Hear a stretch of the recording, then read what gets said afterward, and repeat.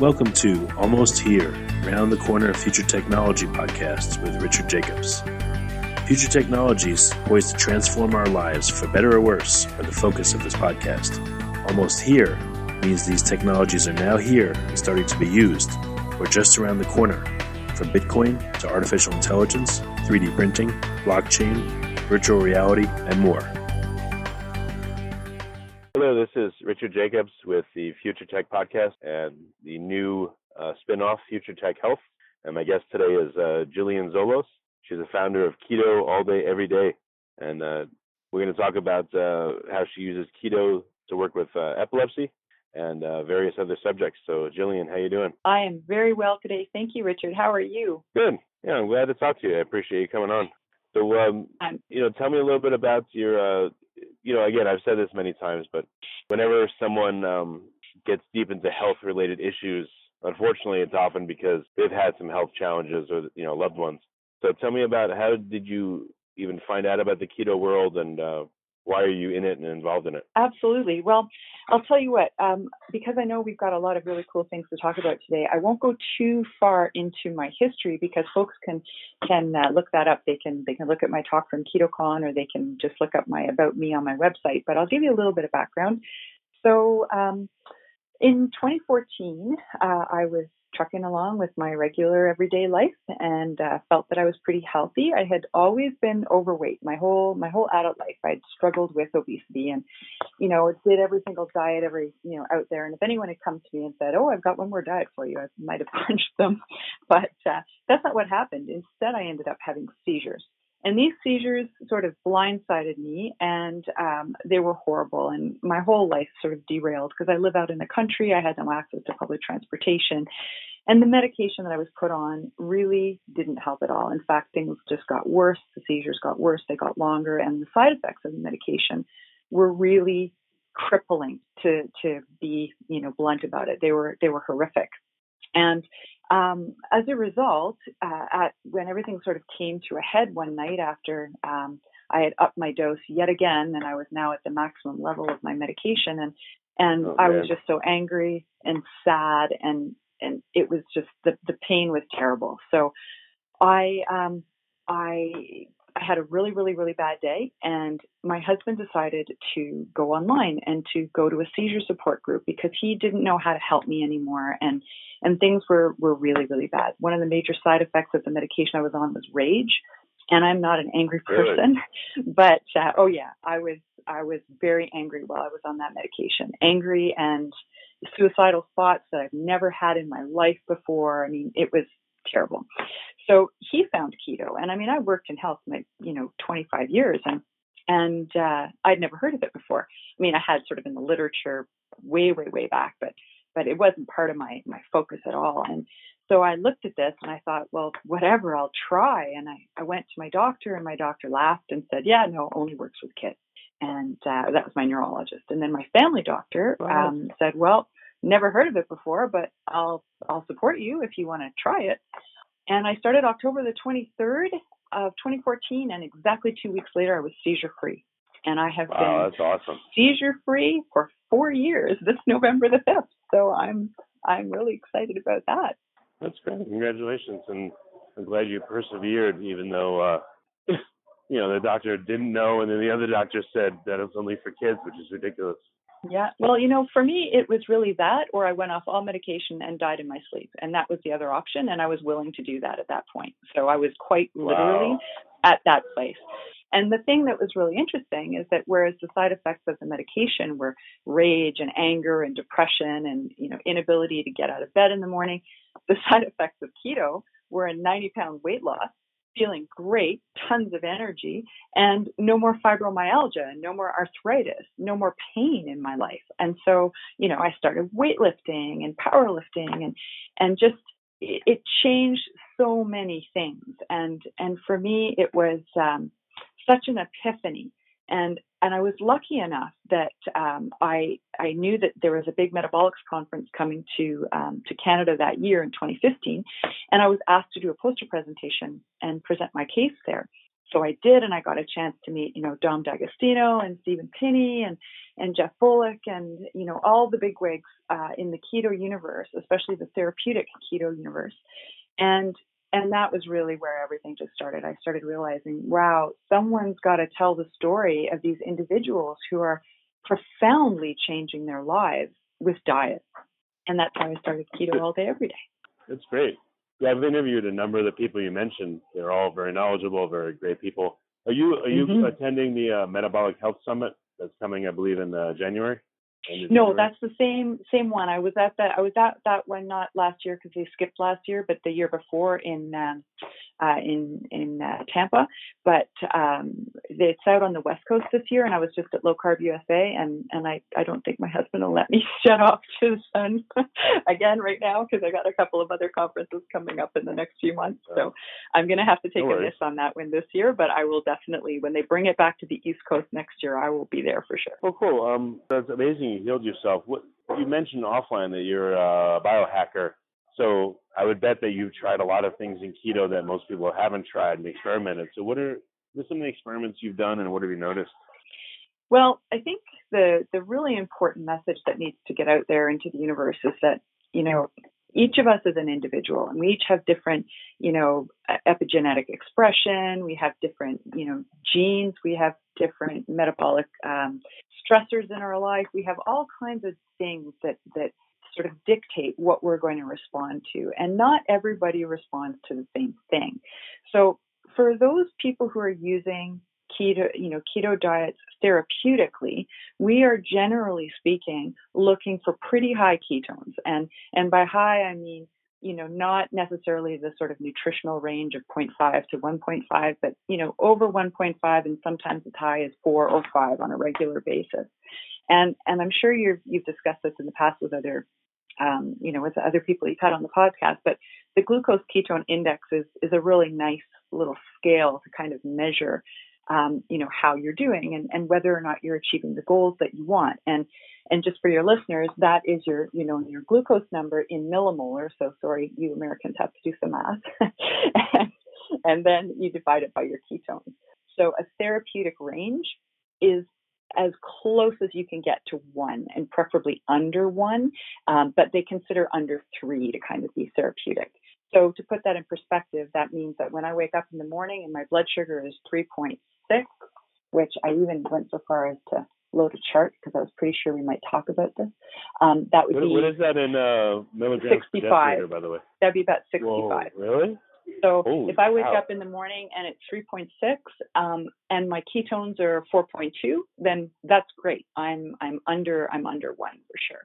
My blood sugar hit 2.1, which is about 43 or so, I think, the other day. But it was good because I'm not symptomatic. I've been doing this for 4 years and I had no symptoms of hypoglycemia, so that worked well. But so for me, I'm usually pretty happy if my range is, even 3 to 6. So ketones ranging around 1.5. I feel really good. My brain feels good. I don't feel, like I might be on the verge of an aura or anything like that. But somebody else might feel that they function optimally a little higher than that, or even a little lower than that. And it kind of makes me sad when I see everyone out there in the, in the interweb chasing ketones, not really understanding what that metric actually really means, and that it might not actually mean anything, depending on on what the goals are and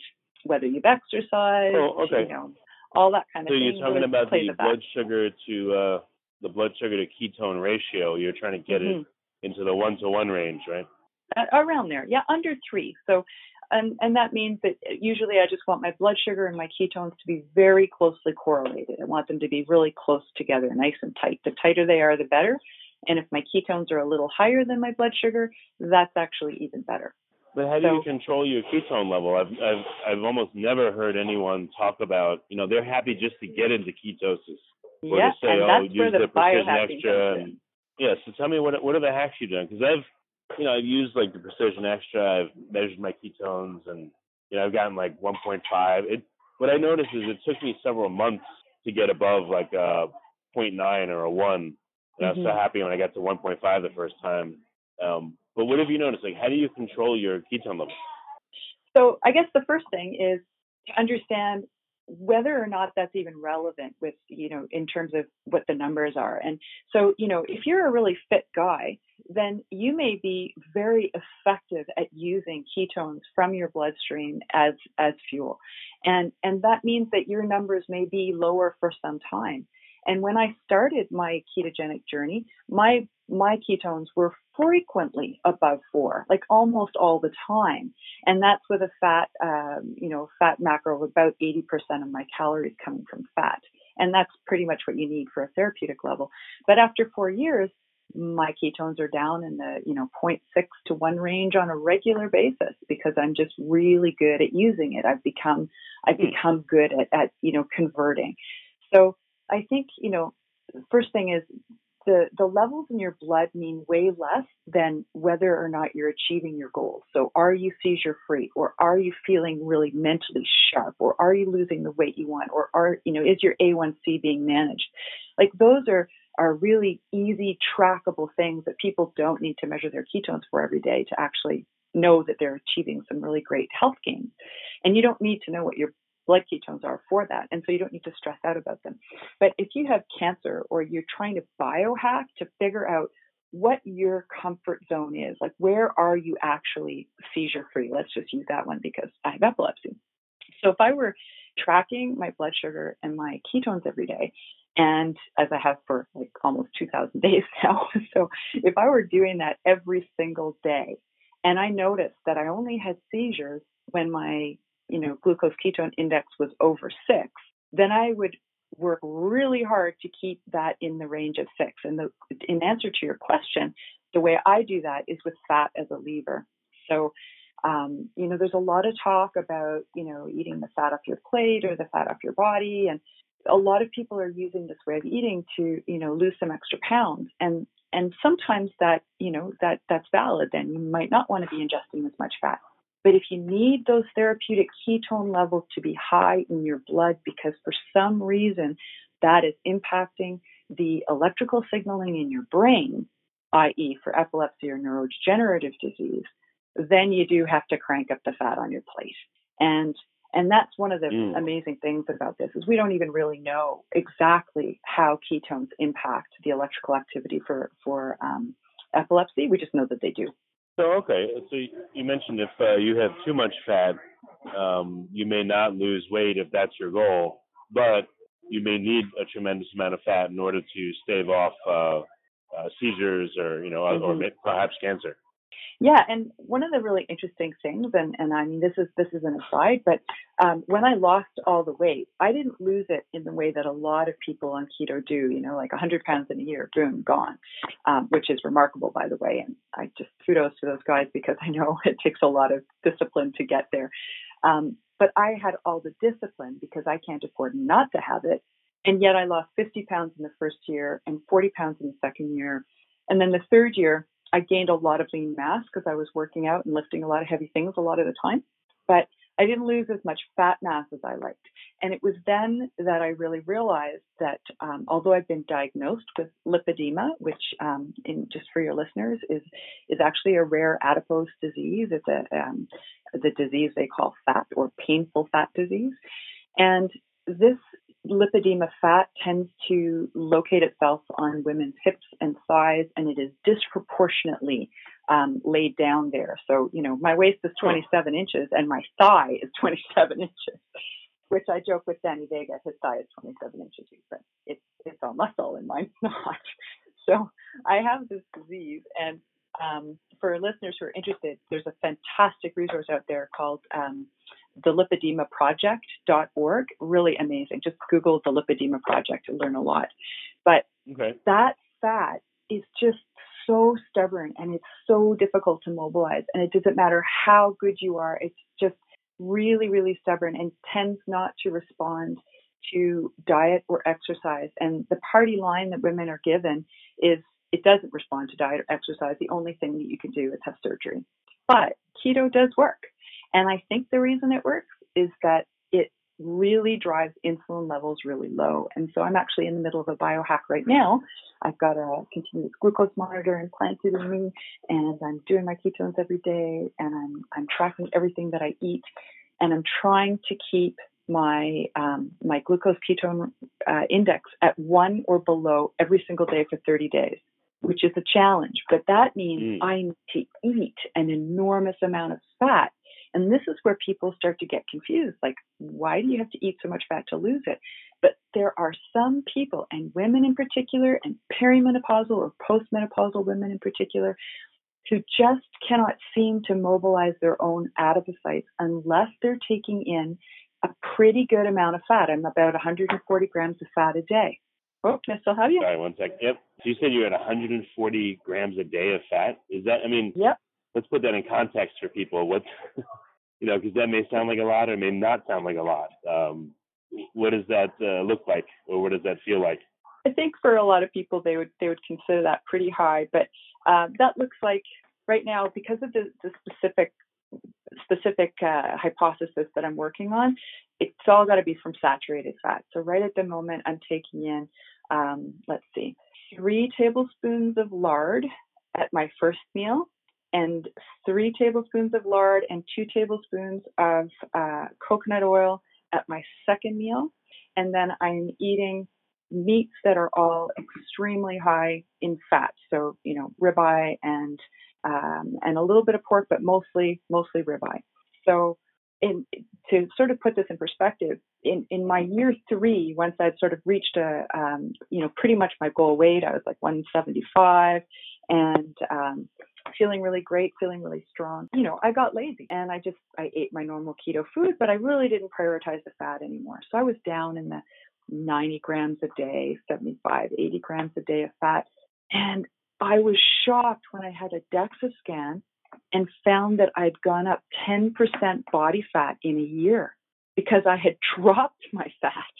That was just such a shock to me. But then again, it made sense with this lipedema because the place it had packed on was my thighs and my bum.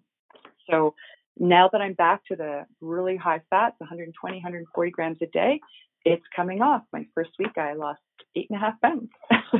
So that was really nice. God, that's crazy. Yeah, and I'll let you know how it works out when I'm done. I'm still about 4 weeks away from wrapping this little project up, but I'm hoping to put it all together and get it out there on the interwebs so people can see it. And I'm hoping that the calipers will say nice things. Yeah, so I've spoken to Jimmy Moore, and I've looked at him, and I really celebrate the guy because he's still pretty heavy, but he's out there speaking and all that and helping people. I've been on keto for a while. I still have plenty of weight to lose, and I'm kind of at a plateau. So have you found many people that will do keto, for instance, and they'll get to a plateau with weight and just can't lose anymore? Or is there something else that, there's something they're doing wrong, or like maybe it's not enough fat as you're saying, or what do you think? Well, again, I think there are a couple of things there. Everybody plateaus, period. Everybody's going to plateau. And I guess it just depends how you define a plateau. So I don't define a plateau as not losing weight for, 3 days or even 3 weeks. If you haven't lost anything in inches or measurement, because I really think that's almost a better predictor than the scale. But if you haven't lost anything in inches in 6 weeks, then I think you could call it a stall. And yeah, I mean, there are a few culprits. I think people really overdo the nuts and the seeds. And, I had a post out on my Instagram the other day that said, stop asking if it's keto and start asking, is it real food? And then ask, is it good for me? Because people have different food sensitivities and you can be eating everything right. And if you've got food sensitivities, that's going to be an issue. Or if you have a fundamental metabolic problem, like a thyroid issue, then that could potentially be slowing you down. But 9 times out of 10, it's people are getting on the keto bandwagon because there are so many great recipes out there for keto junk food. And quite literally, they're substituting what might not be a really fantastic diet today for a keto diet that is quote unquote keto that has huge amounts of nut flour in it and seed flour in it and lots and lots and lots and lots of sweets, which really are just perpetuating the problem, which is that, we are all massively sugar addicted.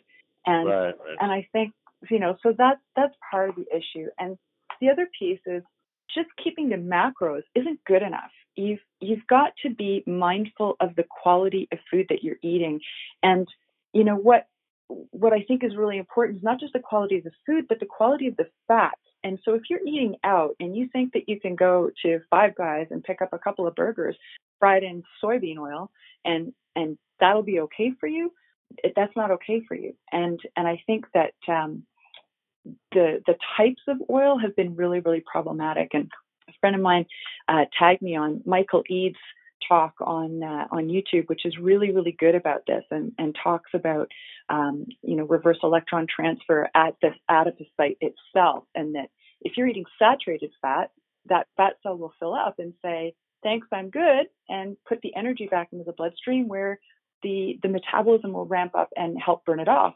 But if you're eating these really, really, really toxic soybean oil, canola oils, those kinds of things, that mechanism doesn't happen. And so, it can get bigger and bigger and bigger and cause more and more inflammation. And then all kinds of other bad things happen when that inflammation really starts picking up. So I think, Sols, I would say real food first, prioritize your real food. Ask yourself, how often are you having a treat? Is it just for your birthday or is it for everybody you know's birthday? Because that's, we can justify just about anything, right? And I would really just say, keep it as clean as possible. And if that's still not working, look into some sensitivities, maybe FODMAPs, maybe, getting rid of the more inflammatory foods. And for some people, I hate to say this, but it can be avocados, our favorite friend. But that can actually be a big problem, especially for people who've had a lot of anti-epileptic drugs in the past. Sometimes coconut oil and avocado can actually be the things that they're sensitive to. Huh. I didn't think about that. So to follow your your analogy, let's say I go to like McDonald's and I have 4 of their hamburger patties. I throw away the buns and I just have that, and I think I'm eating keto. That still might not be good for me because it's low quality meat. It could be fried in all kinds of garbage. Exactly. Is that an example? Yeah. And so if the whole point, we have to go back to, why is keto such a big thing right now? Why is it helping so much in chronic pain and diabetes and obesity? It's because it is fundamentally anti-inflammatory. And it's anti-inflammatory because the key ingredients are anti-inflammatory.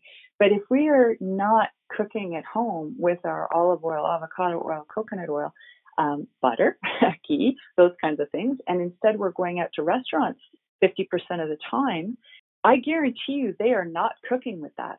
I went to have Thai the other day, hoping I could just get a satay. And I asked, what do you guys fry it in? Assuming it would be coconut oil. Nope, absolutely not. Soybean oil. And that's no good.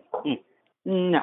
What's your opinion of some of the helper items out there? I've seen exogenous ketones, intermittent fasting, maybe even metformin, that kind of stuff. Do you use any of those tools, or have you observed people that are using those tools? Oh yeah, absolutely. So a couple of things. Let's start with the exogenous ketones. Fundamentally, I don't think the vast majority of people need to have exogenous ketones on board. But again, it really depends on what their goals are. So if you're an endurance athlete and you're trying to do a couple 100 kilometers on your bike, then it could be really, really helpful. And the research, I think, is pretty clear that it is helpful. If you have epilepsy and you find that exercise is a trigger for seizures because the very fact that you're exercising tends to lower your ketone level in your blood because you are using those ketones for fuel during your exercise. So fueling during that sport or that activity with some beta-hydroxybutyrate, salts as an electrolyte drink could be really, really effective and could really help to prevent. And in fact, I had a lady contact me the other day about this exact same thing, and we were having this discussion, and she told me that when she tried it with her son, it worked brilliantly, and he stopped having seizures right after his hockey game. So that's a perfect place for using it. And I use them myself every once in a while as rescue If I've done something stupid or I've eaten out and I wasn't 100% sure that what I ate was as carb-free as I thought it was, if my brain starts to feel not perfect, or if my glucose ketone index gets over 6, then I will resort to that. But do I think it's good for people who are trying to lose weight? No. In fact, it stops you from burning your own ketones. That's sort of the whole point. And I know that Dom D'Agostino had a really. What do you mean it stops you? Like what? How could you use it? Could you use it to lose weight, or is it just no good at all? My understanding is that there is not a single peer-reviewed journal out there that supports exogenous ketones for weight loss, and that's right from Dom D'Agostino's website. He's really clear about that. There doesn't seem to be any correlation, and it makes sense, right? Like, you have ketones in your blood because you're burning your own fat. If you drink ketones, you will not make ketones. And people have to remember that in the same way that your insulin brings your blood sugar down when it gets really high, if your ketones get really high, what do you think brings it down?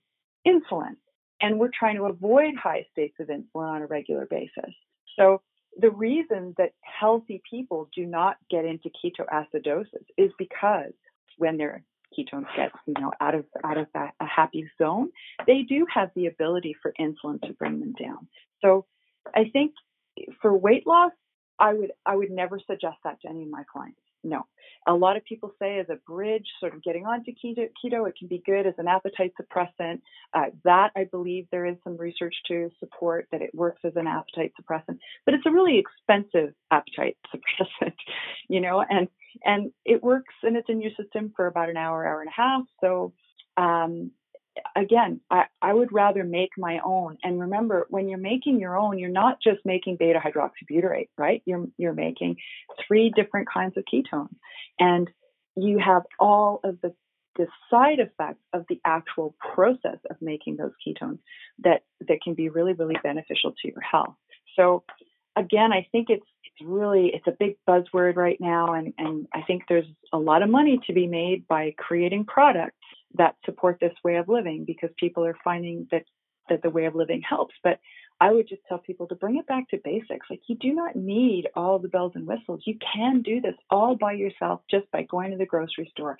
And that is incredibly empowering, Richard. I mean, where else is there something like that you can get these kind of benefits just by making a decision, right?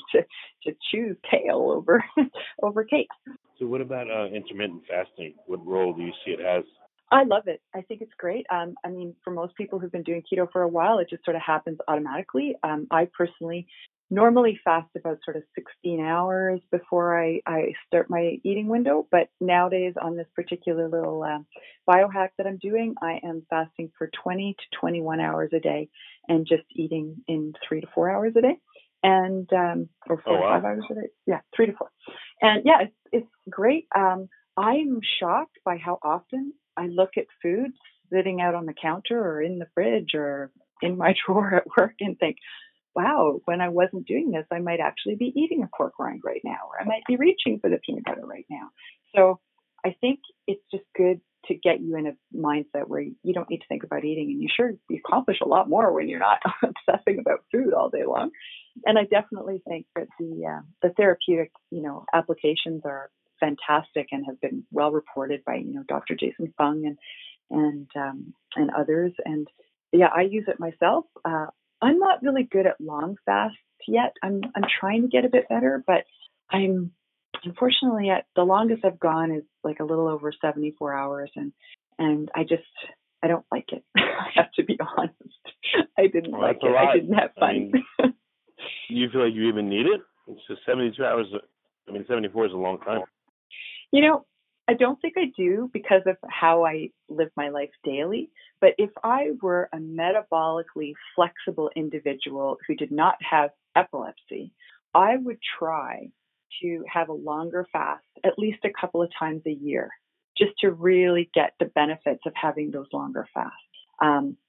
The fact that, I pretty much do this anyway on a daily basis, I believe I can probably get away from having to do a 3 or 4 or 5 day fast, but I just wanted to do it to see if I could. Okay, interesting. Well, so what other tweaks and hacks, that have you advised maybe other people to do and to try, and what effects has it had? Any interesting things that people have done you see works better? I think one of the things people miss a lot, and in spite of almost everybody saying it out loud, is electrolytes. You have to do electrolytes right in order to be successful on this way of eating. And doing it right depends on the individual. And it's also important to not overdo it because, too much potassium is a really bad thing for your heart. So you do have to be cognizant of the fact that if you're doing this and you're eating, especially really low carb, like under 20 grams total carbs a day. I'm a total carbs girl. I'm not a net carbs girl. And so, making sure you're getting adequate sodium, adequate potassium, and adequate magnesium. And almost everybody's magnesium deficient in the universe out there. So it's really important to get that done. And then to do blood work. You do need to be supported by a primary care provider if this is something that you're going to do, especially for a really long time, because there are some people who should not do keto.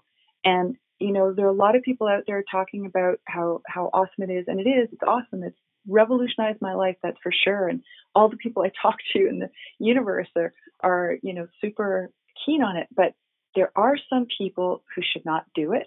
And if the person you're getting advice from can't tell you at least 3 types of people who should not be doing keto, then you should probably be getting your advice somewhere else, because there are some metabolic issues and some blood diseases and some, familial genetic issues that you'd not be happy on keto at all. So where are you taking things over the next 6 months or a year? What's, you're working on your new experiments just on yourself. What else do you see that's going to be super helpful for people that want to get involved? I'm busy doing a bunch of things. I'm doing some lipedema research with this wonderful gang out of the Lipedema Project, and that's going to be really interesting. And I am hoping to move. I was writing stories on people who are using keto therapeutically, and I have those up on my website right now. But I'm moving to more YouTube videos and more of the podcast, because it's just what people want these days. They want to be able to listen and not necessarily to read. So I'm really looking forward to ramping that up. And that podcast is going to be called "What Does Food Have to Do with It?" So look for that. It'll be coming up in the next 6 months. And if I say it out loud now, I have to actually light a fire under my butt and get it going. But good. That'll be fun. But I'm really wanting to emphasize the importance of people taking control of their own health and learning that it's doable, and that, every single person out there, in my humble opinion, should have their own medical chart, like in their own hands. And that means getting a copy of your blood work, understanding how these things impact your life, because, not everybody needs to be keto all the time either. It's, we talk about it being a lifelong thing, but if you're fundamentally metabolically flexible, you don't need to do that all your life. Sure, eat low carb all your life, absolutely. But you don't necessarily need to be in ketosis every single day, 24/7, 365. And right. For some of us, we do. But if you don't, then go with that, because that's how you were created. That's how your body was designed to be. It was designed to be flexible, and use that flexibility to your advantage, and do cool things and run marathons. And let me ask you, what's been your biggest hurdle when it comes to a stall? When it comes to trying to be keto, my biggest hurdle? Like just a stall, a stall or a plateau. I feel like I've been stalled for a while, but my biggest problem is movie popcorn. Once a week I'll go to the movies and I'll have popcorn, and I know that's just all carbs. But my biggest hurdle is that I feel like I have to be super strict in order to lose weight. I lost a bunch, but I still have a lot more to lose. I was never this heavy years ago. But if I'm not like super strict, it just doesn't happen, and that's frustrating. It's not fair, but there's not really much I can do, I think. Mm-hmm. And that, I think, sometimes speaks, not necessarily for you, but maybe for you, to, your level of insulin sensitivity.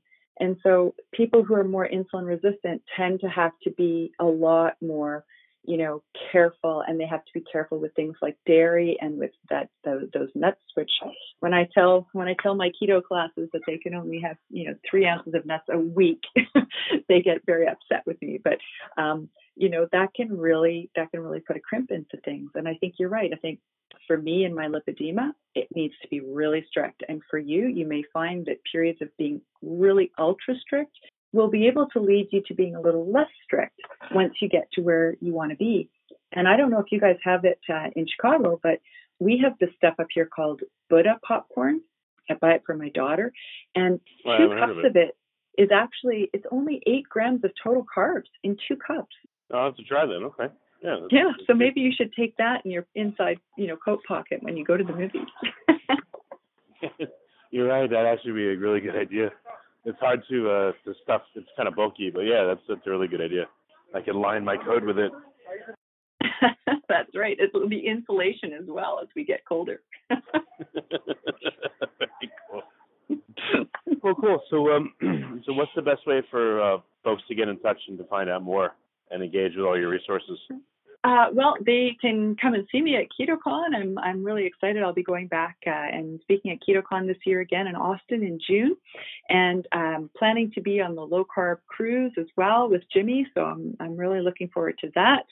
So people want to take a holiday in May, come on the cruise with us, and then they can find me at my website at ketoalldayeveryday.com. And I warn people, especially you guys out there who are really technologically advanced, my website is in its toddler phase because I do have a full-time job, and I'm just trying to create this platform that is free and accessible and just has good information. And so it's a very, very slow project, but I'm hoping maybe someone out there would like to reach out to me and help me pull this off. But at the moment, it's a work in progress, and look for some of my YouTube videos I'm putting up, and definitely listen for the podcast in the next couple of months. All right, that's great. Well, I appreciate you coming on the podcast. It's been really good to talk to you. And you, Richard, thank you so much. You have been listening to Almost Here, Around the Corner Future Technology podcast with Richard Jacobs. Subscribe to this podcast, post a review to discover more future technologies that are poised to transform our lives for better or worse, such as Bitcoin, artificial intelligence, 3D printing, blockchain, virtual reality, and more.